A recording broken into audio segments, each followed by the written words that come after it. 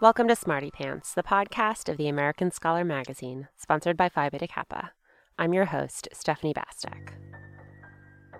For all the glühwein and good cheer, mid-December also marks the darkest part of the year, when families around the world gather to watch their favorite holiday ghost story, A Christmas Carol. Easily the most famous spooky Yuletide movie, it is by no means the only one. Black Christmas was arguably the first American slasher movie. The mischievous creatures from Gremlins squealed their way into many hearts in 1984, and the Alpine Krampus has more credits to his name than Santa has reindeer. For generations, in fact, the heart of winter, and not Halloween, was when we told unsettling stories around the fire, whether they featured the ghosts of our own pasts or Grilla the Icelandic ogre and her evil Yule cat.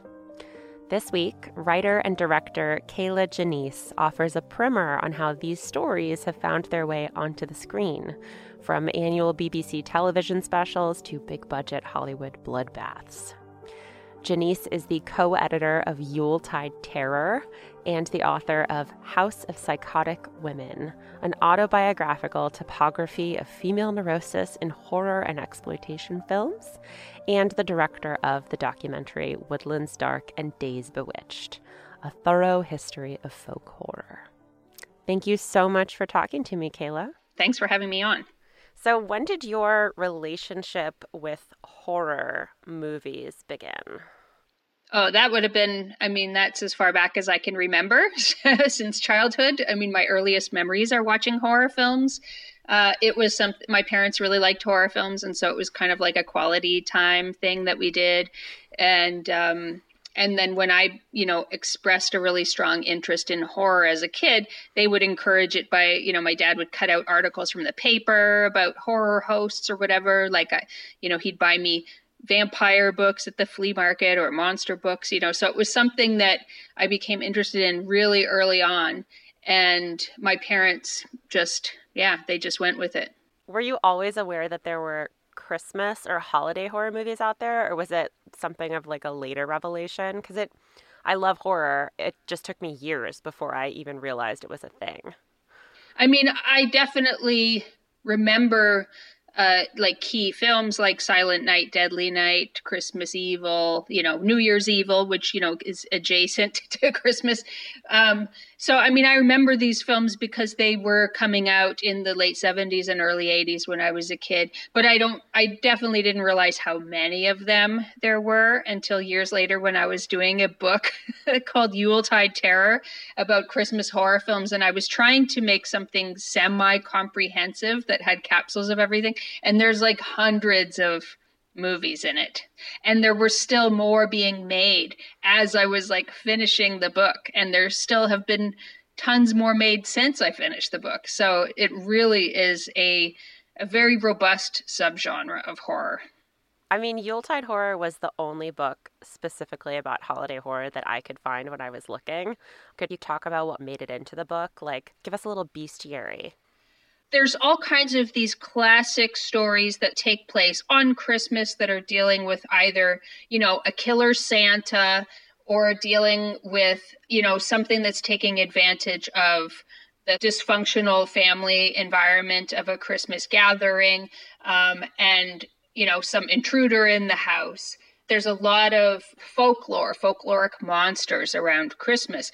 And there's many of those, if you go around the world, there's all kinds of variations on Santa Claus, like Krampus or whatever, La Befana, which is the Italian witch of Christmas. There's the Yule cat in Iceland, so folklore is also full of these kind of Christmas characters that are rife for making film adaptations out of. But then you also have in the United Kingdom, for instance, this very interesting tradition that we wanted to have included in the book.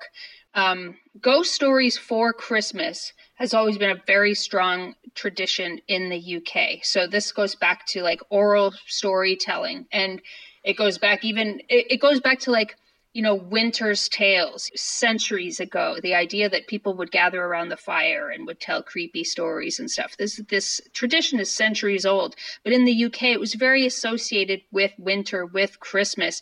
And so for a long time, Christmas was really the season in the UK that was associated with ghost stories more than Halloween. And so they have in the UK seasonal Christmas programming every year that usually starts about the middle of December. And the BBC would either on radio or on television would make these sort of classic ghost stories for Christmas, but they weren't Christmas themed. And so was the hard thing for the book, is that for UK audiences, if you didn't include those movies in the book, people would be like, where are these movies? But for American audiences, we knew it was going to be hard for them to understand why these movies were in the book when they had nothing to do with Christmas.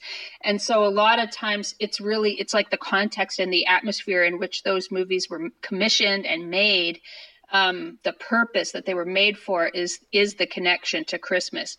And so we wanted to include those films too, but we have like a big contextual essay about them, like why they're there. So it really runs the gamut of everything. We even have short films in there, anthology horror. So like a lot of the TV shows like Twilight Zone or Monsters or Tales from the Dark Side.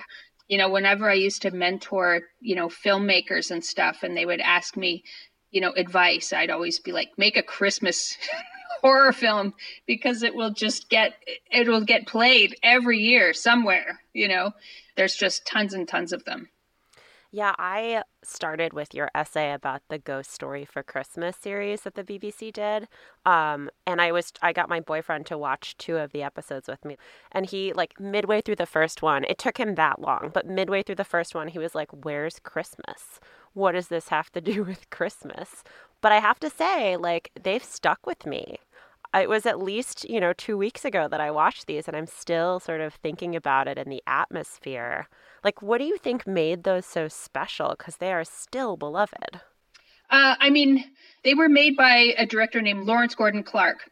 And he pitched the BBC in the early 70s on making a adaptation of an M.R. James story. And M.R. James was a scholar and a writer of horror short fiction. And he would typically sort of write these stories to tell his students on Christmas, on right at Christmas break, as the students were about to go home for Christmas break. He would gather everybody around the fire at the school where he taught and tell them these ghost stories. And then he would publish them in books as collections and stuff. And so there'd been a very popular adaptation of one of his stories called Whistle and I'll Come to You, which was made for the BBC for their omnibus program in 1968. And it was so popular that Lawrence Gordon Clark got the idea of doing a Christmas series around the writing of M.R. James, of like specifically adaptations of his stories. And so he started it with one, which was The Stalls of Barchester. They had to see how it went before they would know if they wanted to continue with it or not as a tradition. But The Stalls of Barchester was this just very dark, amazing story, but it's also dark because they shot the whole thing by candlelight, and so they're like shooting these films in 16 millimeter.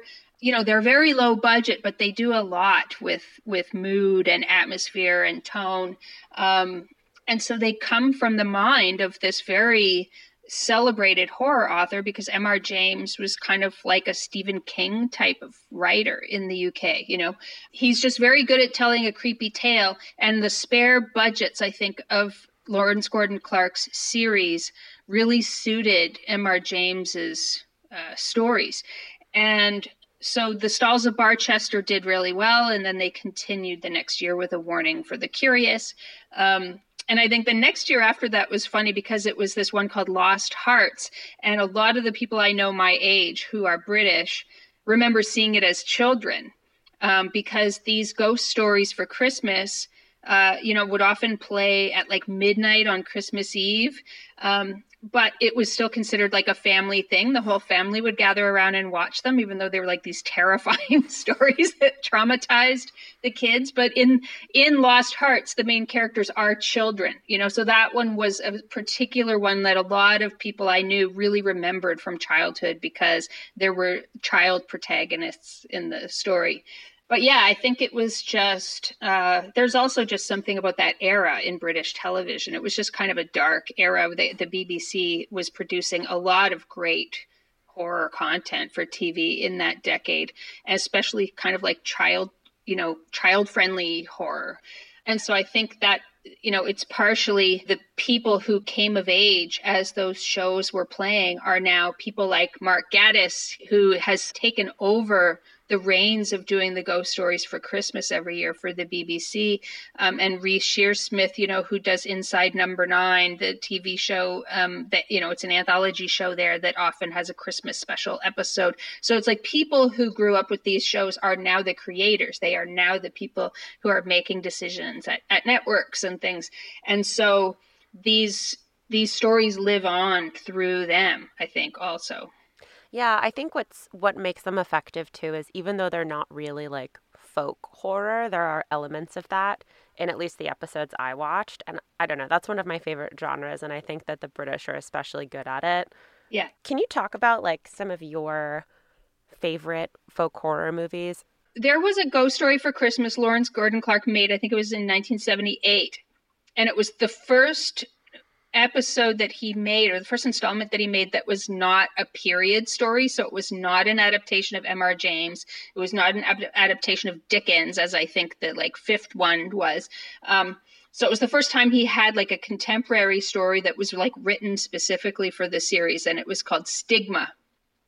And it is a story about a family that moves to this house in the country, and they are, they moved to this area. It was filmed near Avebury in the UK, which is a very famous village with a circle of standing stones. It's like the whole village is like in the middle of this circle, and it's very powerful place. And so in the movie, this family moves to this house just on the outskirts of that village, and there's a standing stone in their backyard, and they get the construction workers to move it out of the way. And of course, as soon as they lift this stone out of the ground, there's some big sort of like wind that comes up. And I'm trying to figure out how to talk about this without any sort of spoilers, but it has an effect on the mother, in the house. And so she spends most of the rest of the movie in the bathroom trying to hide something that's happening to her. And I loved it for so many reasons. Like, one, it's a very strong sort of folk horror warning, or admonition, like the standing stones, you can't disrupt the standing stones.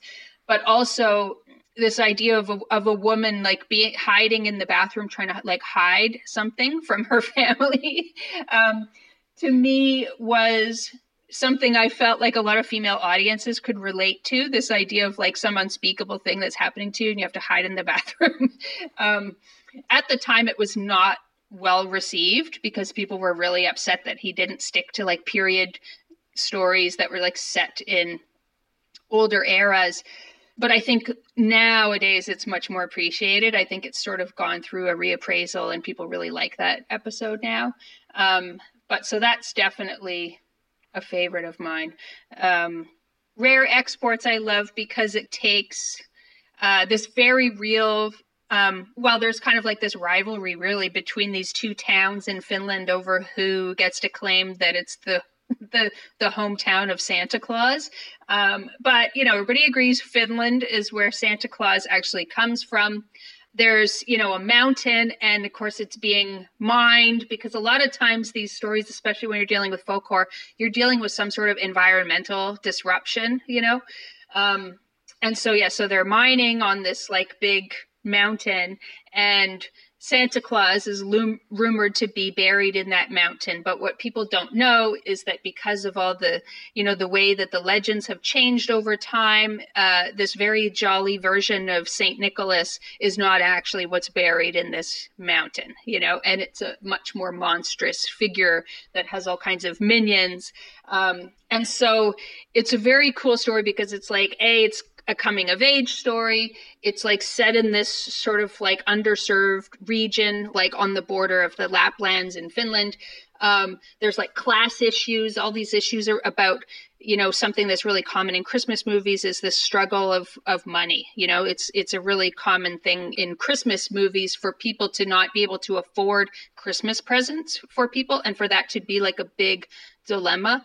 And so they have to like learn the real meaning of Christmas. Is it about presents? And so a lot of times the Christmas horror films will bring people together to overcome all these attitudes and stereotypes about Christmas, and I think that's one of the big things that they impart is that, Christmas has so much baggage around it, but this monster suddenly appearing is a thing that binds the family together.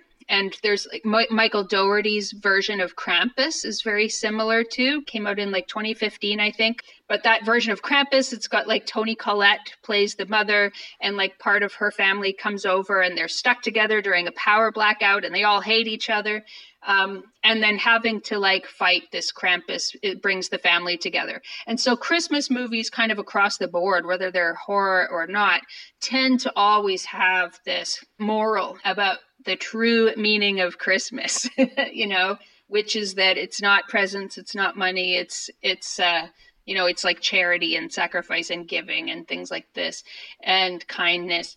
And even the horror movies have those same lessons. So for genre fans, it's like they are perfect because, it's like a way to get your Christmas movie, your seasonal fix in, but have it also be tailored to your interests, Mm-hmm. Yeah. I mean, we cannot not talk about the Santa slasher either, which kind of fits nicely in here. You've got Christmas Evil, which I believe kickstarted the trend, and then Silent Night, Deadly Night, and then my personal favorite, Dial Code Santa Claus, which has some kind of number code Père Noël in the original French, which I saw for the first time last year, which is really fun, which did Home Alone before Home Alone. And this year there's a new one out starring David Harbour, Violent Night. At least from what I can tell of the previews, it's another Santa slasher. He wears a Santa suit. He goes and he shoots people.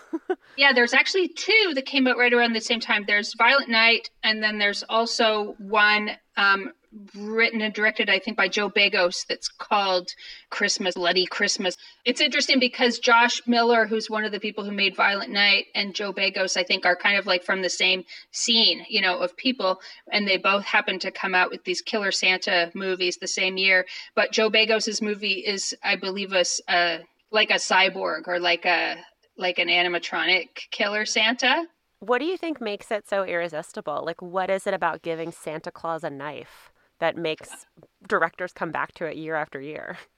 I think it's just that really obvious irony, the same as something like John Waters' Serial Mom. There's something about that, like, really peachy keen, white bread, suburban mom, being a serial killer. There's something irresistible about that. And I feel like with figures like Santa, somebody, a character that has, all these stereotypes about him, and that people have such fraught relationships with, that it's really tempting to subvert Santa's purpose, in these movies. Like horror films in general kind of subvert a lot of things that mainstream movies do, even if only temporarily. There's definitely a lot of horror films where they subvert things and then they kind of just go back to the status quo by the end of the movie. But they definitely like to play with attacking people's beloved icons and things like that. And so Santa is one of those characters that horror has a lot of fun with. Are there any new twists on holiday horror that you've seen coming out in the past couple of years that have especially excited you, whether TV or cinema? Well, I mean, the remake of Black Christmas that was directed by Sofia Takal and written by April Wolf. I really liked that. I know it took a lot of heat. It was so funny because like genre fans were like up in arms about the remake of Black Christmas because they're like, oh, it's so woke and it's so feminist and it's got such a message. Go back to the old Black Christmas. And it's like, have you seen the original Black Christmas? It's got like an abortion subplot and it's like very feminist. But I loved that the new Black Christmas had like a diva cup scene in it. You would never have that in a movie written by a man, I don't think. So I just liked it because to me, it was like a different movie. You know, it's night and day, the original Black Christmas. Like, I'm not going to compare one against the other, but I really enjoyed some of the ways that the new Black Christmas delved into like toxic campus relationships and stuff, like even more deeply than the original one did, more explicitly. And I also just found it a very enjoyable Christmas horror movie on top of that. Mm-hmm. Which I think is true of a lot of horror in general. It's like, you know, it's not necessarily explicitly subversive, but like the genre is built on subversion. Yeah, no, definitely. One of the things that the genre is known for really is like often broaching subjects before mainstream cinema is quite ready to do it, you know? So genre films will often be like the first places that some societal ill is criticized, you know, or the first time that certain women's issues are discussed or whatever. Like, I mean, like the Vietnam War, it was very early appearing in horror films, took like about 4 years after the war for them to start making these films. And the same with like the Gulf War. Joe Dante's Homecoming was the first film about the Gulf War.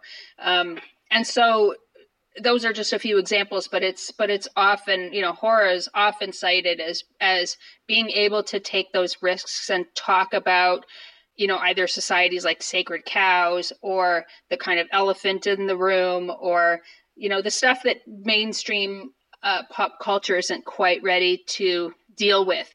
Why do you think that is? Like, what makes horror able to transcend those, I guess, taboos?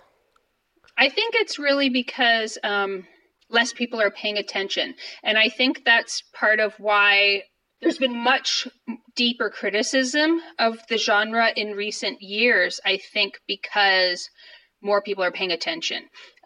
So I think like often what would happen is, you know, there wasn't a lot of overhead on these films compared to a lot of mainstream films. So the budgets were often lower. You didn't necessarily need star power to sell these films, you know, because horror fans are just like a loyal audience. They will just go see any horror movie, which is amazing. They'll just support any horror film. It's like, this is our genre. We'll go see everything, you know? And so you don't actually have to spend a lot on advertising. You don't have to spend a lot on cast, you know, in order to make the same revenue. And so because these films were seen as being made at a different tier, sort of budget-wise, there wasn't as much invested in them. There wasn't as much anxiety about what would happen if there was like a backlash around the film, or if people are offended by the film in some way. Whereas I think that, you know, and a lot of times the people paying the most attention to them were like genre press specifically. I think about a decade ago that started to change to where a lot more mainstream press started looking to horror and like recognizing that horror has so much going on and that it's a really meaty genre to write about. And so there's definitely more trepidation now, I think, on the behalf of horror writers, directors, producers, etc., than there was about 10 years ago, because there's much more scrutiny now, you know. But for a long time, I think it was a genre where things just flew under the radar, you know, so they could take a lot of risks because of that. How does it make you feel as someone who's like loved horror before it was cool? I often ask myself whether I think the genre has changed. You know, there's an outsideriness that's lost with the popularization of horror. But at the same time, it would be hypocritical to complain about that, because I think, you know, the whole time I was growing up, I mean, for like 40 years of my life, pretty much, I was defending horror. You know, I was constantly having to defend it because people thought it was like a worthless genre or a sadistic genre. People just had so many misconceptions about it and about its audience, you know, about like what people got out of horror and why they would want to watch those movies, etc. So I felt like it was very exhausting having to like constantly defend these films. And so, you know, they become popular, and now it's amazing to me as a teenager, if I had known that you'd be able to find like 500 Texas Chainsaw Massacre t-shirts like at your fingertips to order.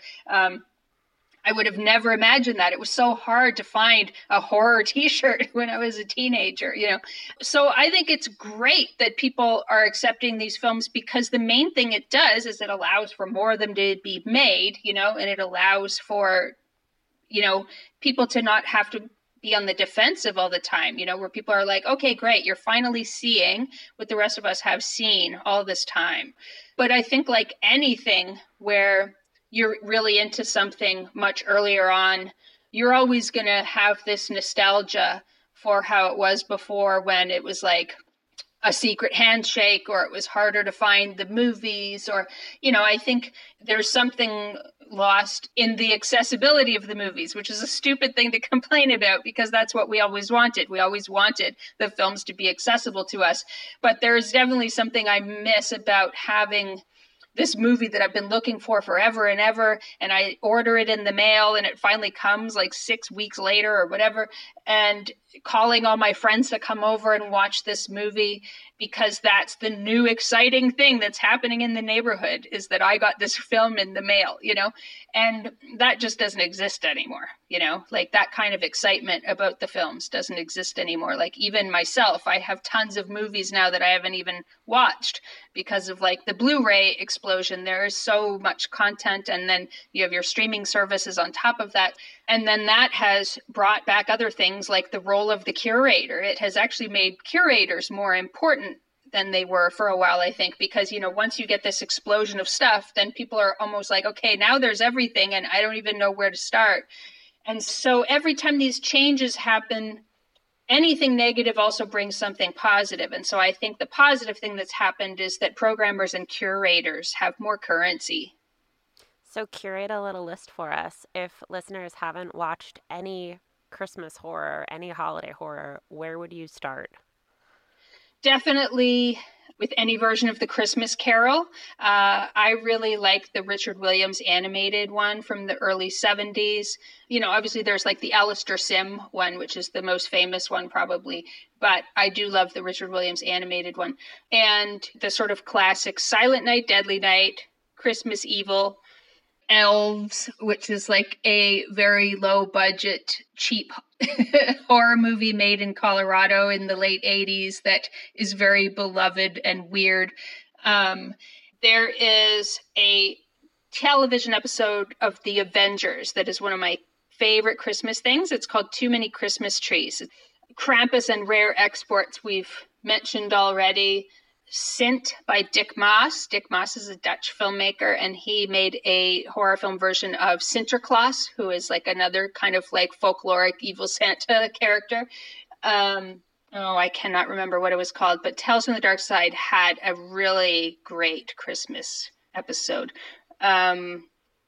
Black Christmas. I can't believe I forgot to say in the sort of classic ones, Black Christmas. And then, of course, the ghost stories for Christmas, the British ghost stories for Christmas, from the early 70s right up until today. There's actually going to be a new one premiering on the BBC on the 23rd of December.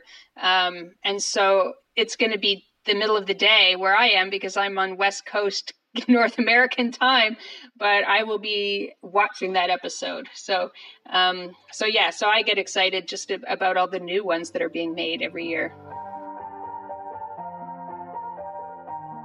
We have links in the show notes to Kayla Janice's work, including the books Yuletide Terror and House of Psychotic Women, as well as the excellent and extremely thorough documentary Woodlands Dark and Days Bewitched. You'll also find trailers for the movies we talked about and links to where to find the BBC anthology series A Ghost Story for Christmas on YouTube. That's where I've been watching them. We are taking our annual Yuletide break, so stay warm this holiday season, and we'll be back in the new year. Till then, take care and stay sharp.